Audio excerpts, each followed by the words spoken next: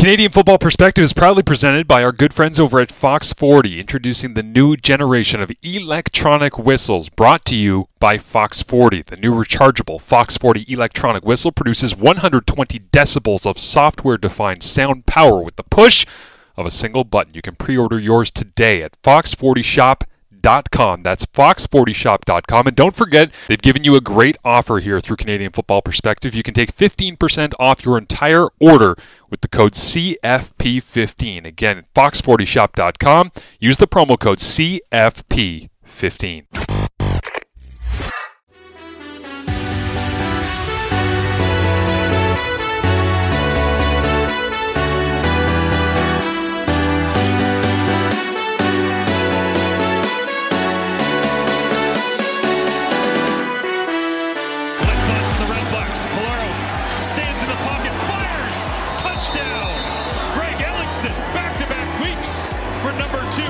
Zone. 30, 35, 40, 45, Grant going into BC territory. The kicker stumbled.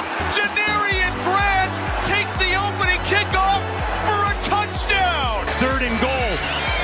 Evans leans to his left on his back foot into the end zone. Touchdown, Tiger Cats. Popped up and it's intercepted by the Bombers. How many times has happened? Thompson laterals it and they're on the run. 4 receivers to his right. That's where he'll look. Pressure on it. Bust. Open. Keon Hatcher, countdown on, 30, 20, 10, touchdown Lions. Collaros forced to scramble, and he's going to gun it for an open shot at the 40, 35, 30, 25. Can he get around corner 20? Dalton Schoen is going to score! Oh my goodness! Welcome everybody to the breakdown. Marshall Ferguson, Derek Taylor for you here. It's the best part of my week. After I get through with doing a Sports Center piece and a couple CFL.ca articles and tracking all the games of the week, all that stuff is done. I just get to sit here with DT and hang out for a half hour. We hope that you enjoy it as much as we do of being able to get together. At DT on OB is where you can find him on social. I am at TSN_Marsh. West Final tickets going on sale in 24 hours as we're recording this on Thursday afternoon. DT, that was a bit of a coronation against Edmonton last week. It was the result it should have been, right? As much as the Bombers in advance go, every team's good, everybody's a threat. Well, you guys scored in the first 4 drives, and if I think maybe Greg McCrae runs the wrong route on the 5th drive, you probably would have had 5 straight touchdown drives. Just absolutely loved them. And Edmonton has its little signs of, oh, this Dylan Mitchell. Okay, I like this. But it was a 13-win team against a 4-win team, and that's how the score played out. I love that in the week that we here on the breakdown had the discussion of what are we to do with Taylor Cornelius as currently constituted? He has 11 completions.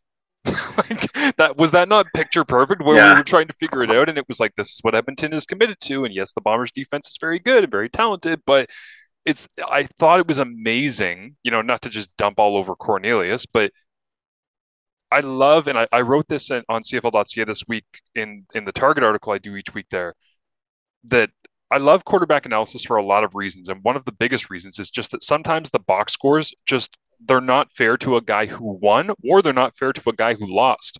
Sometimes they perfectly articulate, sometimes you get Collaros going 17 of 19 for 4 touchdowns, and you're like, sure, okay, yeah, just dominant and efficient and whatever.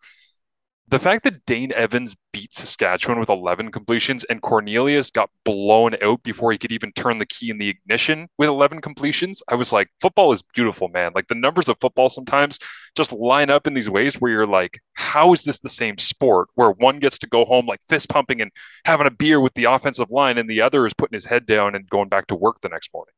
It is crazy, right? Collaros won a game this year with 7 completions against Edmonton, which was the first time since Chris Streveler back in 2018, 2019, whatever it was. And he went, those are not the same quarterback. They played for the same team. They were playing against the same team. They are not the same quarterback, but they got it done with the same results.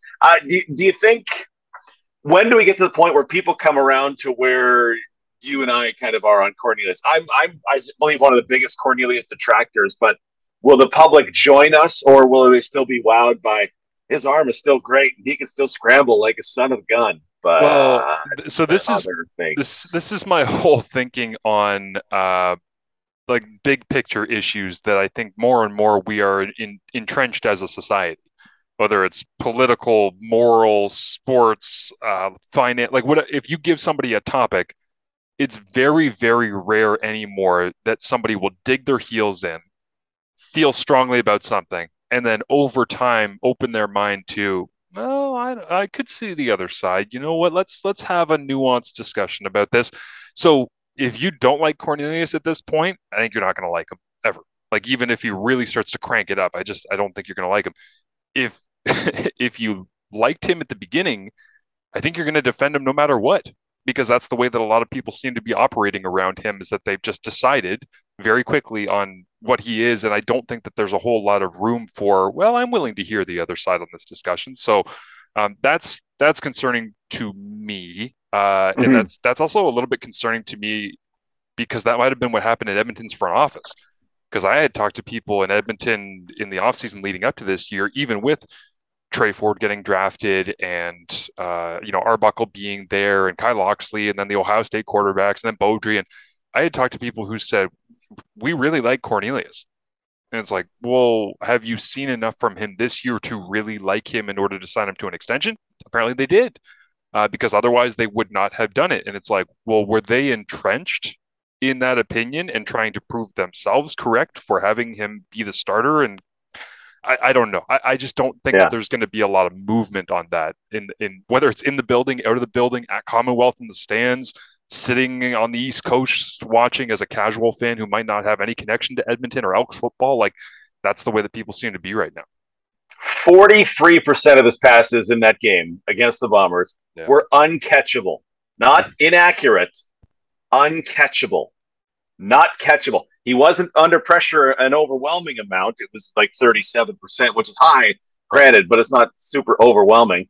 It's a guy who does a lot of things, but oh boy, who's a guy? You made me think while you're talking there. Who's a guy you totally did change your tune on though during the course of his career? And don't say Jonathan Jennings, because that was the one for me. Well, the funny one that's interesting that it was Jennings for you, because when I was doing BC Toronto on TSN last week, I actually pulled a stat that the last time that BC had hosted a home playoff game, it was Jonathan Jennings beating the Winnipeg Blue Bombers. Because that was back in 2018, or no, 2016, I think, that they held a home playoff game. I think it was for the Lions, off the top of my head. But you know what's funny? For me, the guy that I came around the most on, and it's not CFL, but is Josh Allen. And I'm a Bills fan. Yep. When the Bills when we drafted Josh Allen, I was like, cool. We went for the monster human being with the rocket arm, not dissimilar from the conversation around Cornelius, who actually can't hit anybody in stride and is not athletic enough to run. Sure enough, in his rookie year, he's hurdling people and he's dropping dimes all over the field now as he's a couple of years in. And I'm like, wow, I was really wrong. Like, I obviously did not understand this guy well enough. I will say, I'm trying to think of somebody in the CFL that really turned for me. You know what? Honestly, Collaros. I thought, and I think the biggest reason for that was that I saw just how broken he looked at the end in Hamilton. And I had people in Saskatchewan asking me, like, do you think he has much left in the tank? And I'm like, I have some pretty serious doubts. And now you look at it and you're like, the hell? Like, how did I? Yeah. I think he was just like washed. And it was just, for me, it was the injury concerns that were worse than anything else. But it was also the body language. And to his credit, he recreated himself in order to accomplish what he has in Winnipeg. He went in the lab, his lower body, his mechanics, like all these things that he's clearly worked on. But yeah, he's the one for me where I had kind of written him off, as I think a lot of people in the end at Hamilton had. And man, was I ever wrong on that. And now I just spend every week enjoying the spectacle that is his decision-making and accuracy and ball placement and all that fun stuff. Yeah, I don't know why, but he's a guy I never kind of gave up on. And maybe it's because in the first year I charted CFL was 2015, and of course he was a miracle worker that year. And I thought I identified what the problems were in Hamilton and then Saskatchewan. Well, Chris Jones doesn't care about the offense. So when he went to Winnipeg, I was in Regina on the radio going, I know they're a couple games back, but I'm officially terrified of the Winnipeg Blue Bombers now. And it worked out that way. I remember picking Jonathan Jennings to be the MOP of the league and throw for over 5,000 yards in, I guess it was 2016. I was big. I held on for a long, long time on James Franklin. Yep. And it just after, because he did such a great job in those fill-in stints in Edmonton, right? Everything was fantastic, but it just, he got to Toronto, I think, with a coach that didn't really want him. And I remember asking him, and he said, "Yeah, I don't think Mark Trestman really wanted me." Yeah, that's kind of what it felt like. I can't believe you think he would challenge Ricky Ray. Oh my God! I know we just traded the world for him, and he's looked awesome, but that's offensive. Oh, yeah. It's. I would love to see. I would love to see Taylor Cornelius, Josh Allen revival, right? But Allen is such a unique character in football.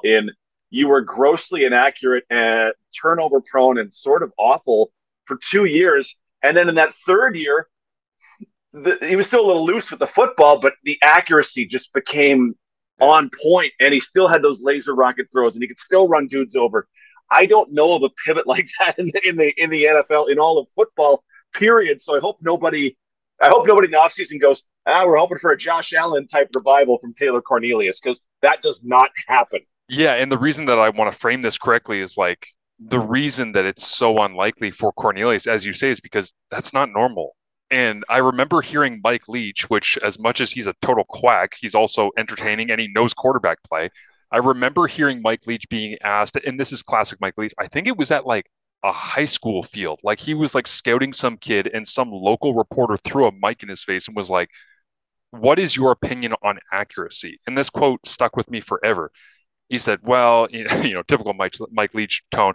I mean, it's, everybody thinks they're smarter than the next one. So the college coach sees the inaccurate kid in high school and he thinks, well, I can fix him. And so he takes him on and then he can't fix him because he can't be more accurate because the quarterback's just inaccurate and his mechanics are bad and they're ingrained by the time you get to college. And then he's inaccurate in college. And then the pros look at him and they say, well, I can fix him. And so they draft him high and they think that they can fix him." And he basically just said, it's the ego of the coaching profession that causes people to believe, well, he can be fixed. He just doesn't have the right people. And so in Buffalo, it's very obvious that Josh Allen had the right people, like working around him to try and refine and fix. And in the off seasons, he was training with the right people and he had the right mentality. Does Taylor Cornelius have the right people around him? Does he have the right mentality in the off season? These are things I don't have the answer to. But if there's any chance that he's going to improve on that stuff, that's going to have to be what it is, because that's how you fix it. And that's why it's so unlikely. Yeah. I just wanted to pull up depth-adjusted accuracy ratings this season. Oddly enough, Matthew Schultz, number one overall. I don't know how that's happening, but Matthew Schultz, number one overall. Let me just say, I love when that happens to guys like you and I in the CFL, where we try to be right as much as possible because we want to be able to give people like data proven answers. And I love sometimes when stats just go, "Shut up, idiot." And and we're both sitting there being like, "Well, you know what? Okay. All right. That's what it says." Yeah. But tell me, and folks listening, tell me if this sounds right. The top quarterbacks in depth adjusted accuracy. So adjusting for the depth and width of each pass. Nathan Rourke, number one, with a bullet.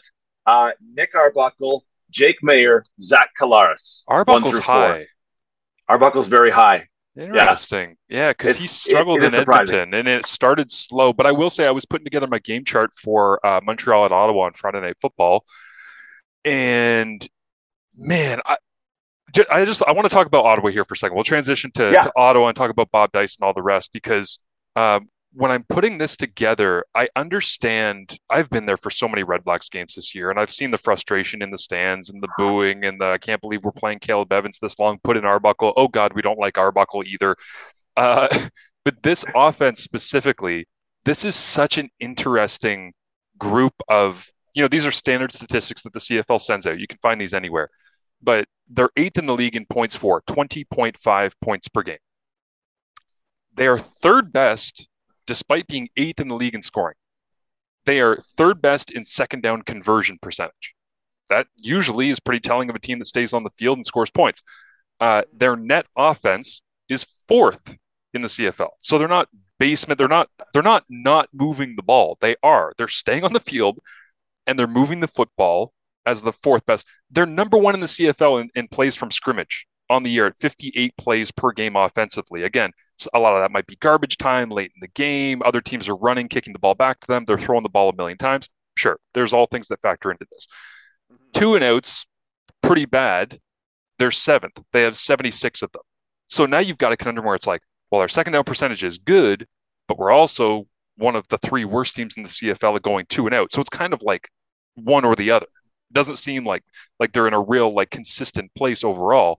Time of possession, they're 4th in the CFL. So again, you go to like, well, they're staying on the field, except for when they're not, which when they're not and they're going 2-and-out, it's coming in bunches. It's like I'm trying to figure out what's going on with them. Average rush, they're last in the CFL, 4.4 yards. Passing touchdowns, they have 8 on the entire season. I think Nick Dembski has 8 in the last month. Like the Red Blacks have that for the entire year. I don't think the Red Blacks have had a passing touchdown at home in like 2 months, like since August something. Oh man. Right. So anyways, as I'm putting this together and I see Bob Dice get that victory on the road, and I talked to Darvin Adams yesterday about what it would mean to get a victory at home here down the stretch against either Hamilton or Montreal in their 2 last home games so they can go into 2023 without having that hanging over their head. There are elements in the big picture of the Ottawa offense that say like, hey, we stay on the field. Hey, time possession's not bad. Hey, net offense, we were up there at the early part of the year. We were moving the rock. We just didn't finish in the score zone. And then there's other parts where it's like, oh no, a bunch of turnovers and last in passing touchdowns and can't score when we get inside the 30. And it's like, they're not your typical clear-cut last place team where you're like, they're trash in every statistical category. There are arguing points for why Ottawa has had a productive year, which I think is why Ottawa fans keep coming back, because they're kind of sitting on the fence where they're like, we can't tell if we actually suck or if we're close to actually figuring something out here. And Arbuckle has obviously played into that in a large way as well. Yeah, as you say that, I wonder if they run the ball too much. And this is just for this year. I look at do you get from first down? Do you get second and short, or do you get another first down on first down? Right, so second and short plus. Right. 50% of the time when they throw the ball, they get the second and short plus. That's behind only BC. Like they're incredible throwing the ball on first down. When they run the ball, they are absolutely the worst at getting to second and short plus. And yet they are the third most early down runs in the Canadian Football League. I was going to say, do you have like where they stack up in terms of first down run percentage? Like how often they're calling runs on first down in front of you there? Because the reason I ask that is whether it's run or pass, their average gain on first down is 6.3 yards, and that's 7th in the Canadian Football League. So super heavy to their pass, right? So early down run rate, so first to third quarter, but eliminating that 3-minute warning in the second quarter, they run 44% of the time on first down, which is third highest in the Canadian Football League, behind only Calgary and Winnipeg. Right, so, and they're not running the ball with the efficiency or the success of Calgary or Winnipeg. So to your point, run heavy on first down, not picking up much, putting yourself in second and long, and then having to dig yourself out of it, which again, this is the conundrum I'm talking about. They put themselves in second and long, and they either go 2-and-out, or they're the third best team in the CFL at converting on second down. Yeah. It's like, how are those the same team? Yeah. It's teams get caught at teams and OCs. I really honestly believe I just get caught in we need to establish the run as if that's a thing. And we don't have all the time to go into it, but it was the Greg Olson crew on the Sunday game, afternoon game. I forget which game they were calling, but they're like, this is where the run game matters, sealing the game away. It was 9 minutes left and the team's just pounding the football. And you go, yeah, that's it. Teams. I'm trying to think of a game where a team established the run this past week and it worked. No, the Bombers use it to clean the clock, right? We're going to run the timeout. Hamilton 3 weeks ago used West Hills in the run game really well to do that 9-minute drive that sunk the Bombers. And you go, yeah, that's where the run game is a thing. It's not early it's not early downs, early part of the game. It's you're leading. Let's use up all the clock on this one, but because throwing, I mean, BC, Ottawa, Winnipeg. I can't believe those are the 3 best passing teams on first down. I can't believe Ottawa is there, and yet they're still 4 wins with this much chance of making the playoffs, right? Oh man. If it were early-ish in the season, like maybe, week 8, 9, 10, somewhere in there, there were a lot of stats that I was looking at that were saying, the Ottawa offense is, one of the most explosive. Like I think right now in terms of 30 plus yard pass completions, they have 25 on the year. That's second in the CFL. And I was like, if that were early in the year, I would say, well, that's skewed by Masoli because Masoli was hitting big plays and then they weren't finishing. Yeah. It's been a long time since Jeremiah Masoli's been out. So again, Caleb Evans did not play at a high enough level in order to keep his job, but he did hit a bunch of 30 plus plays where he was taking shots over the top to Ackland. Since Arbuckle's come in, I don't think of him still as an accurate deep ball passer, but I mean, hell, he hit Darvin Adams over the middle for one this past week against Montreal on Thanksgiving. It's like, well, that gets added to the tally. So I think that can be a misleading statistic. But again, to the point of, them being a confusing team to analyze right now, explosive passing offense, when you say Calgary, Winnipeg, Ottawa, it doesn't make any sense. But I think that's why Ottawa fans are so upset is that they see so many flickers of this passing game in this, even without Paul Appelese there. And then they look at their win-loss total and they're like, oh, hell, how did we get here? Yeah, that's the way the cookie crumbles sometimes, right? Yeah. That's just football. Football is super weird that way. I wish I had it right with me, but I suspect one-score games aren't going in their favor, and that's a stat that has a lot to do with luck. As fans of the Bombers this season, the Stamps this season know that one-score games come down to a lot of luck. So yeah, it's hoping for better for Ottawa. But make the playoffs and my 25-1 is still live. Just saying.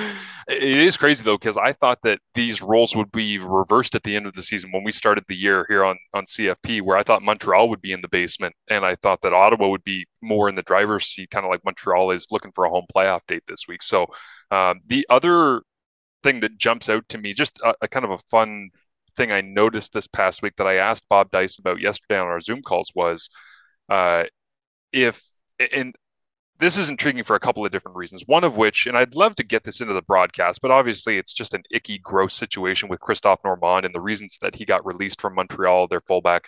They didn't have another ready-made fullback on Montreal's roster in Gagne. So he's still dressing. He's still playing on special teams. But if you look at the personnel packages that Montreal was using when Trevor Harris got in last year after the trade from Edmonton, it was a lot of fullback stuff. And it was partially because that's what Trevor likes is the extra man in protection, and it simplifies reads on the outside. And it's just something that he's become accustomed to anywhere he's gone in the CFL. You can't do that when you have Gagne, who doesn't have at this point a full grasp and understanding of the playbook. You're not going to put a transitioned linebacker in as a fullback and have him stand in there and try and pass protect when you could have Hergy Mayala or Tyson Philpott or Reggie White or insert name here of fourth, fifth receiver on the field. So Montreal has totally changed their approach by, instead of using a fullback, they've dabbled in using the two running back set where one of their big body running backs is replacing the fullback reps. They've also dabbled into just going 6 offensive linemen. But then obviously you lose the receiving threat of having that fullback or that running back that can get out of the backfield. In Ottawa this past week, I was going through and I was labeling the personnel packages that they were using. And out of nowhere, I'm like, Control F on my participation sheet, 89 for Marco Dubois. And usually that doesn't bring up any results. Maybe he gets 1 snap, 2 snaps a game. It's like 12, 13 snaps. I'm like, oh, okay, Marco Dubois got some action. Then I type in, whatever Gosselin's number is. I forget what it is. 45, yeah. 45, yeah. So I type in 45. Gosselin has like 10 to 15 snaps. I'm like, oh, and they're not even the same snaps as Dubois. Like, this wasn't like, hey, we're kneeling it out, end of the game. Let's put both fullbacks in as personal protectors. This was very much, we're going to give these guys a little bit more run on offense. Part of that, when I asked Dice about it, was a necessity because William Powell goes down. They're making up personnel packages on the sideline. They had some injuries at receiver. Ackland goes down, Powell goes down, Dubois is the emergency receiver. So they're just kind of makeshifting something on the sideline. But I do love the idea that as the special teams coordinator, he's looking at that group and those guys that have been grinding for him for a long time and being like, you know what? You've earned the chance to actually get a little bit of love here and to go ahead and play on offense. Yeah, it was every time what I ended up doing was I was breaking down the run plays. I'm like, there was a lot of 45 and 89 in this real stretch here. I haven't gotten to see how much they were in the pass game, but Bomber fans remember week number 1 of Dubois running past Winston Rose, going, okay, Yeah. well, if you have a guy like that can do both things, right? Ottawa uh, has not been overwhelmed with great receiving performances this season. Ackland, one of the league leaders, Darvin Adams, good, but guys have been in and out of the lineup with injuries and whatnot and ineffectiveness. So yeah, I mean, anything that you can do. Let's just keep that 6-0 lineman. We need more. Has a 6-0 lineman caught a pass this season? They've been split out wide, but there's no Zach Williams in the end zone touchdown or anything like that. I can't think of one off the top of my head. I feel like Saskatchewan at one point might have tried to leak somebody out, but I can't remember exactly what or when or how. So, anyways, that's something to keep an eye on in this game is that Montreal, Ottawa on Friday Night Football, you're going to have Montreal probably not using the fullback because they don't feel comfortable and they're finding ways around it. And you're going to have Ottawa continuing to use the fullback more than they have at really any point this year. So I'm sure with my fullback in the booth, Dwayne Ford, we will get into that and we will try to paint that in a less long-winded way because television, tiny little windows, tiny little windows. Yes, and in Winnipeg, BC, we're looking forward to the Drew Brown experience. Yeah, what do you think Zach Collaros won't play? What do you think of him? What do you think of his game and style and approach? You've seen obviously early in the season he had to come in for that last second winning drive, which was fantastic. He comes in and throws the touchdown this past week against Edmonton in kind of garbage time. Seems like he's got a snappy release. I had talked to Zach earlier this year, and he had said that Drew was like a real fanatical guy when it came to mechanics and preparation, and he does things the right way. There's I don't want to put my name on this. I was about to say there's going to be a drop off. The question is how much is the drop off? But I don't know if there's going to be a drop off because I don't know what this is going to look like necessarily. Well, yeah, drop off's probably fair, right? Zach's the MOP of the league, right. And he's whenever he's healthy, he's the top 2 player in the CFL. So even though Drew's 5 of 7 for 127 yards and 2 touchdowns this year, but what as Bomber fans, just remember, hey, the injury spotter pulls Zach out of the first week against Ottawa, down 1 point, trying to drive for the winning score, and Drew comes in and gets one to Dalton Schoen, throws a jump pass to Nick Dembski, like a jump pass, like you feel very comfortable. Even though it's only your second play of the game, cold off the bench, if you're throwing a jump pass, you feel pretty good. And he hit that, I think, Ellingson for a third one, and then game-winning field goal. And we went, oh, well, that was great for a guy who was just ice cold off the bench and hadn't taken starter reps in training camp. Like it's Zach's world, and Drew Brown was just living in it. And he comes in, and you're like, wow, this is all right. The one time he did get serious reps for the Bombers was last year in the final week of the season when he went 7 of 14 for something like 57 yards, which that's as rough as it sounds when you go, 3 yards per attempt. Coach O'Shea will say he's come a long way since then, and we see it every day in practice. We'll know because Winnipeg, if it's no Zach, it may not be either of the tackles either. Hardrick did a groin, and Stanley Bryant's been dealing with an ankle. Right. There's some more changes. It looks like he'll get all the receivers in the trip to BC, but BC's got something to play for, and they're going to come at you full bore, whether you have your tier 1 personnel or not. So it'll be a real nice test for Drew Brown, but he was pretty unflappable in the minimal time we've seen him thus far, which is really encouraging. Yeah. I mean, I like him in terms of backup guys that come in and you get little tiny flashes of them. Like I'd certainly take him over Dolegala that was out in Saskatchewan earlier this year. I'd take him over, it's kind of unfair, but like Morton and Newman and Hamilton, I would see more in Drew Brown in those. So it might be slim pickings, but if you're looking at kind of backup guys that you're getting a brief assessment of, he certainly seems like one of the ones that's more interesting. I do want to ask you, here's something that's been on my mind, DT, which is there any validity to you, and Calgary will never, I don't think, outwardly admit this, although I do love Dave Dickinson for his honesty in the media sessions, because it seems like Danny Austin gets great stuff out of him all the time. Is there anything to Calgary being able to, with the hand of God, determine whether or not Saskatchewan crosses over? Like just pulling the marionette strings here, and because they're playing Hamilton, and then they're finishing out back-to-back against Saskatchewan, and I'm like, it's been on my mind where I'm like, if you're and the reason I bring this up is when I was in camp with Calgary in 2013 as part of the internship program, we got told, "Hey, you guys are getting on the bus tomorrow at 7 a.m. and we're driving to Lethbridge because we are going to go do this like young football camp for fans." And I remember saying to somebody, "Why the hell are we going? What is Lethbridge?" It was like aside from obviously them having a beautiful turf facility and like lots of kids that were interested, I asked somebody from the organization, "Why do the Stamps like care about going down here?" And they're like, "This is a turf war. We are strictly here to steal the next generation of Rider fans.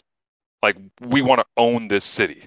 And I don't want to be, morbid and use football as a comparison to Ukraine, but it's like in terms of trying to own specific locations, like that was a strategic thing that Calgary literally was as an organization was like, we go down here because we want to be able to make as many people interested as possible. If you're Calgary and you're not completely secure in where you are, and you clearly want to have that home playoff date, but if the math works out where you can rest some people, maybe again, and I know the depth charts are out at this point, but you can, Hamilton, whatever.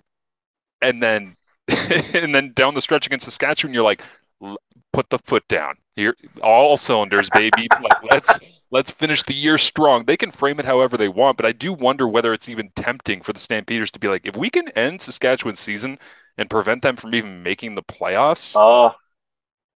Calgary fans would love that, right? Because that's one of Sask's two rivals. Calgary fans would love that. But it feels irresponsible, right? To try and be like, we'll wait here and then we'll play hard here. We'll rest our guys there and then not here.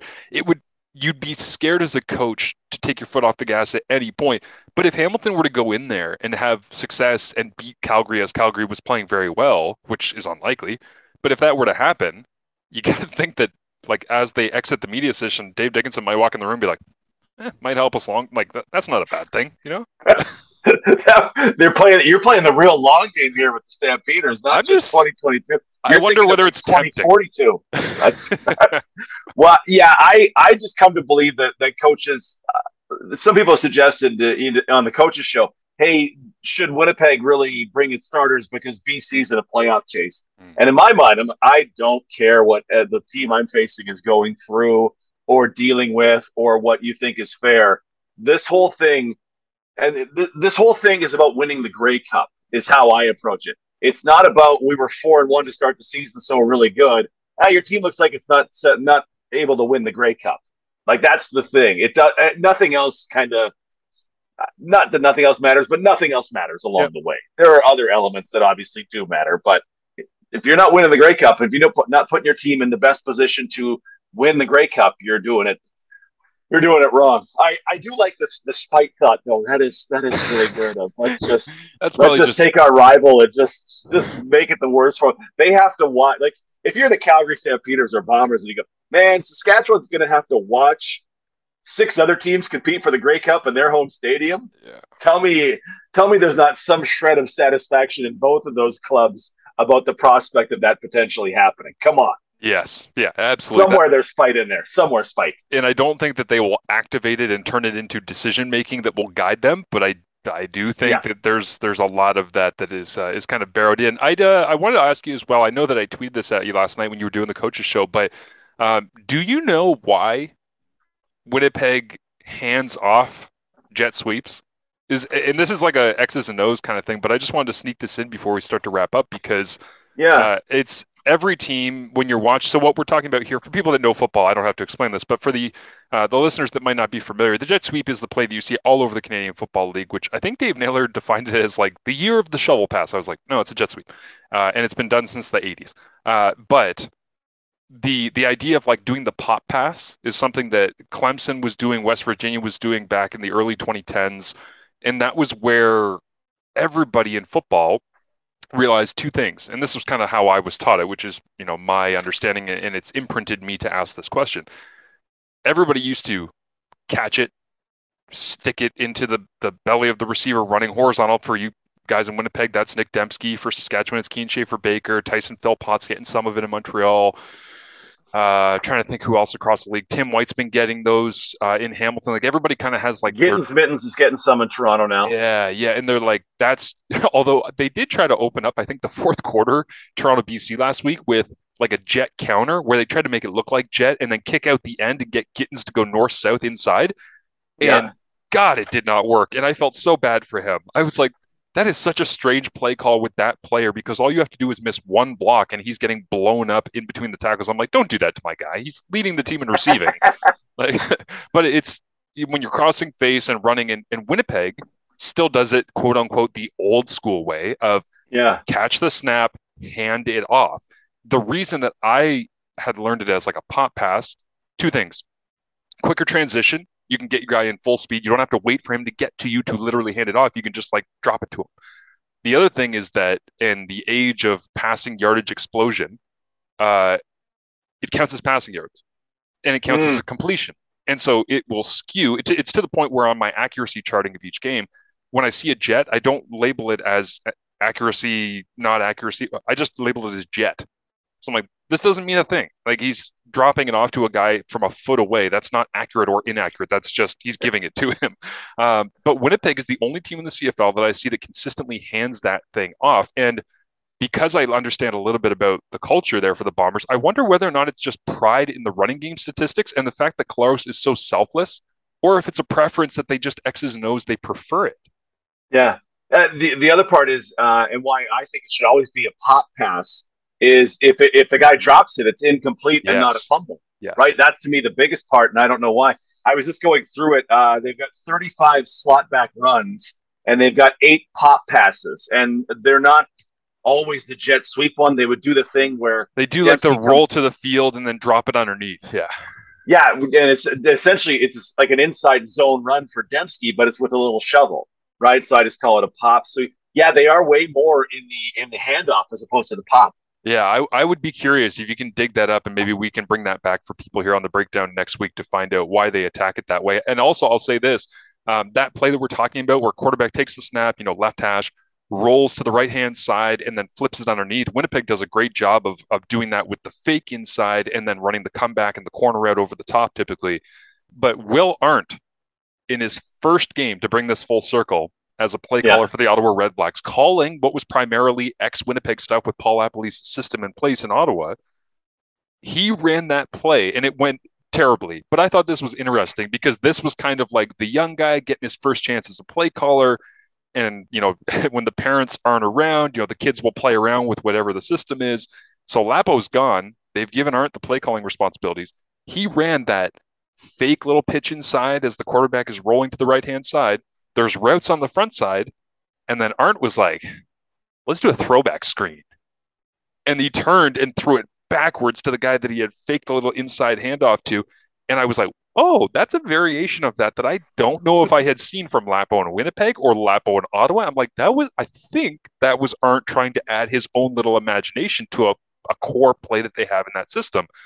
It went terribly. But I just looked at it and I thought like, at least he was trying. He was doing something different, right? Yeah, give it a shot. It's your world now, man. You get a chance to show you may deserve a job for whoever the next head coach is. Maybe Bob Dice wants to keep you around if he takes the head job. It was super fun talking to him yesterday. I'll just say that. Good dude. Yeah, it was super. And when I was prepping again for the game, 3-0 against the Montreal Alouettes in his head coaching tenures in the times they so Bob Dice, are you serious? As a head coach is undefeated against the Montreal Alouettes, who they play on Friday Night Football. So he can finish the year with not only breaking Ottawa's home losing streak, he can maintain his undefeated streak as a head coach against the Montreal Alouettes. That's awesome. Which should be a lot of fun. Good. But DT is in action again on CJOB coming up for you this weekend. What game? I'm trying to think. You got Saturday at BC. Saturday at BC. Yeah, it's Friday, Saturday this week. So BC plays. Safe travels. Enjoy Vancouver. Go for a walk on the seawall. Anything planned? Honestly, holding up my room and vegetating because it's been a long month, and some catch-up work and vegetation will be the answer. There you go. DT's got that call. I've got the game on Friday evening between Bob Dice and those Ottawa Redblacks against the Montreal Alouettes, and then we will be back for you right here on Canadian Football Perspective coming up next week for another edition of The Breakdown.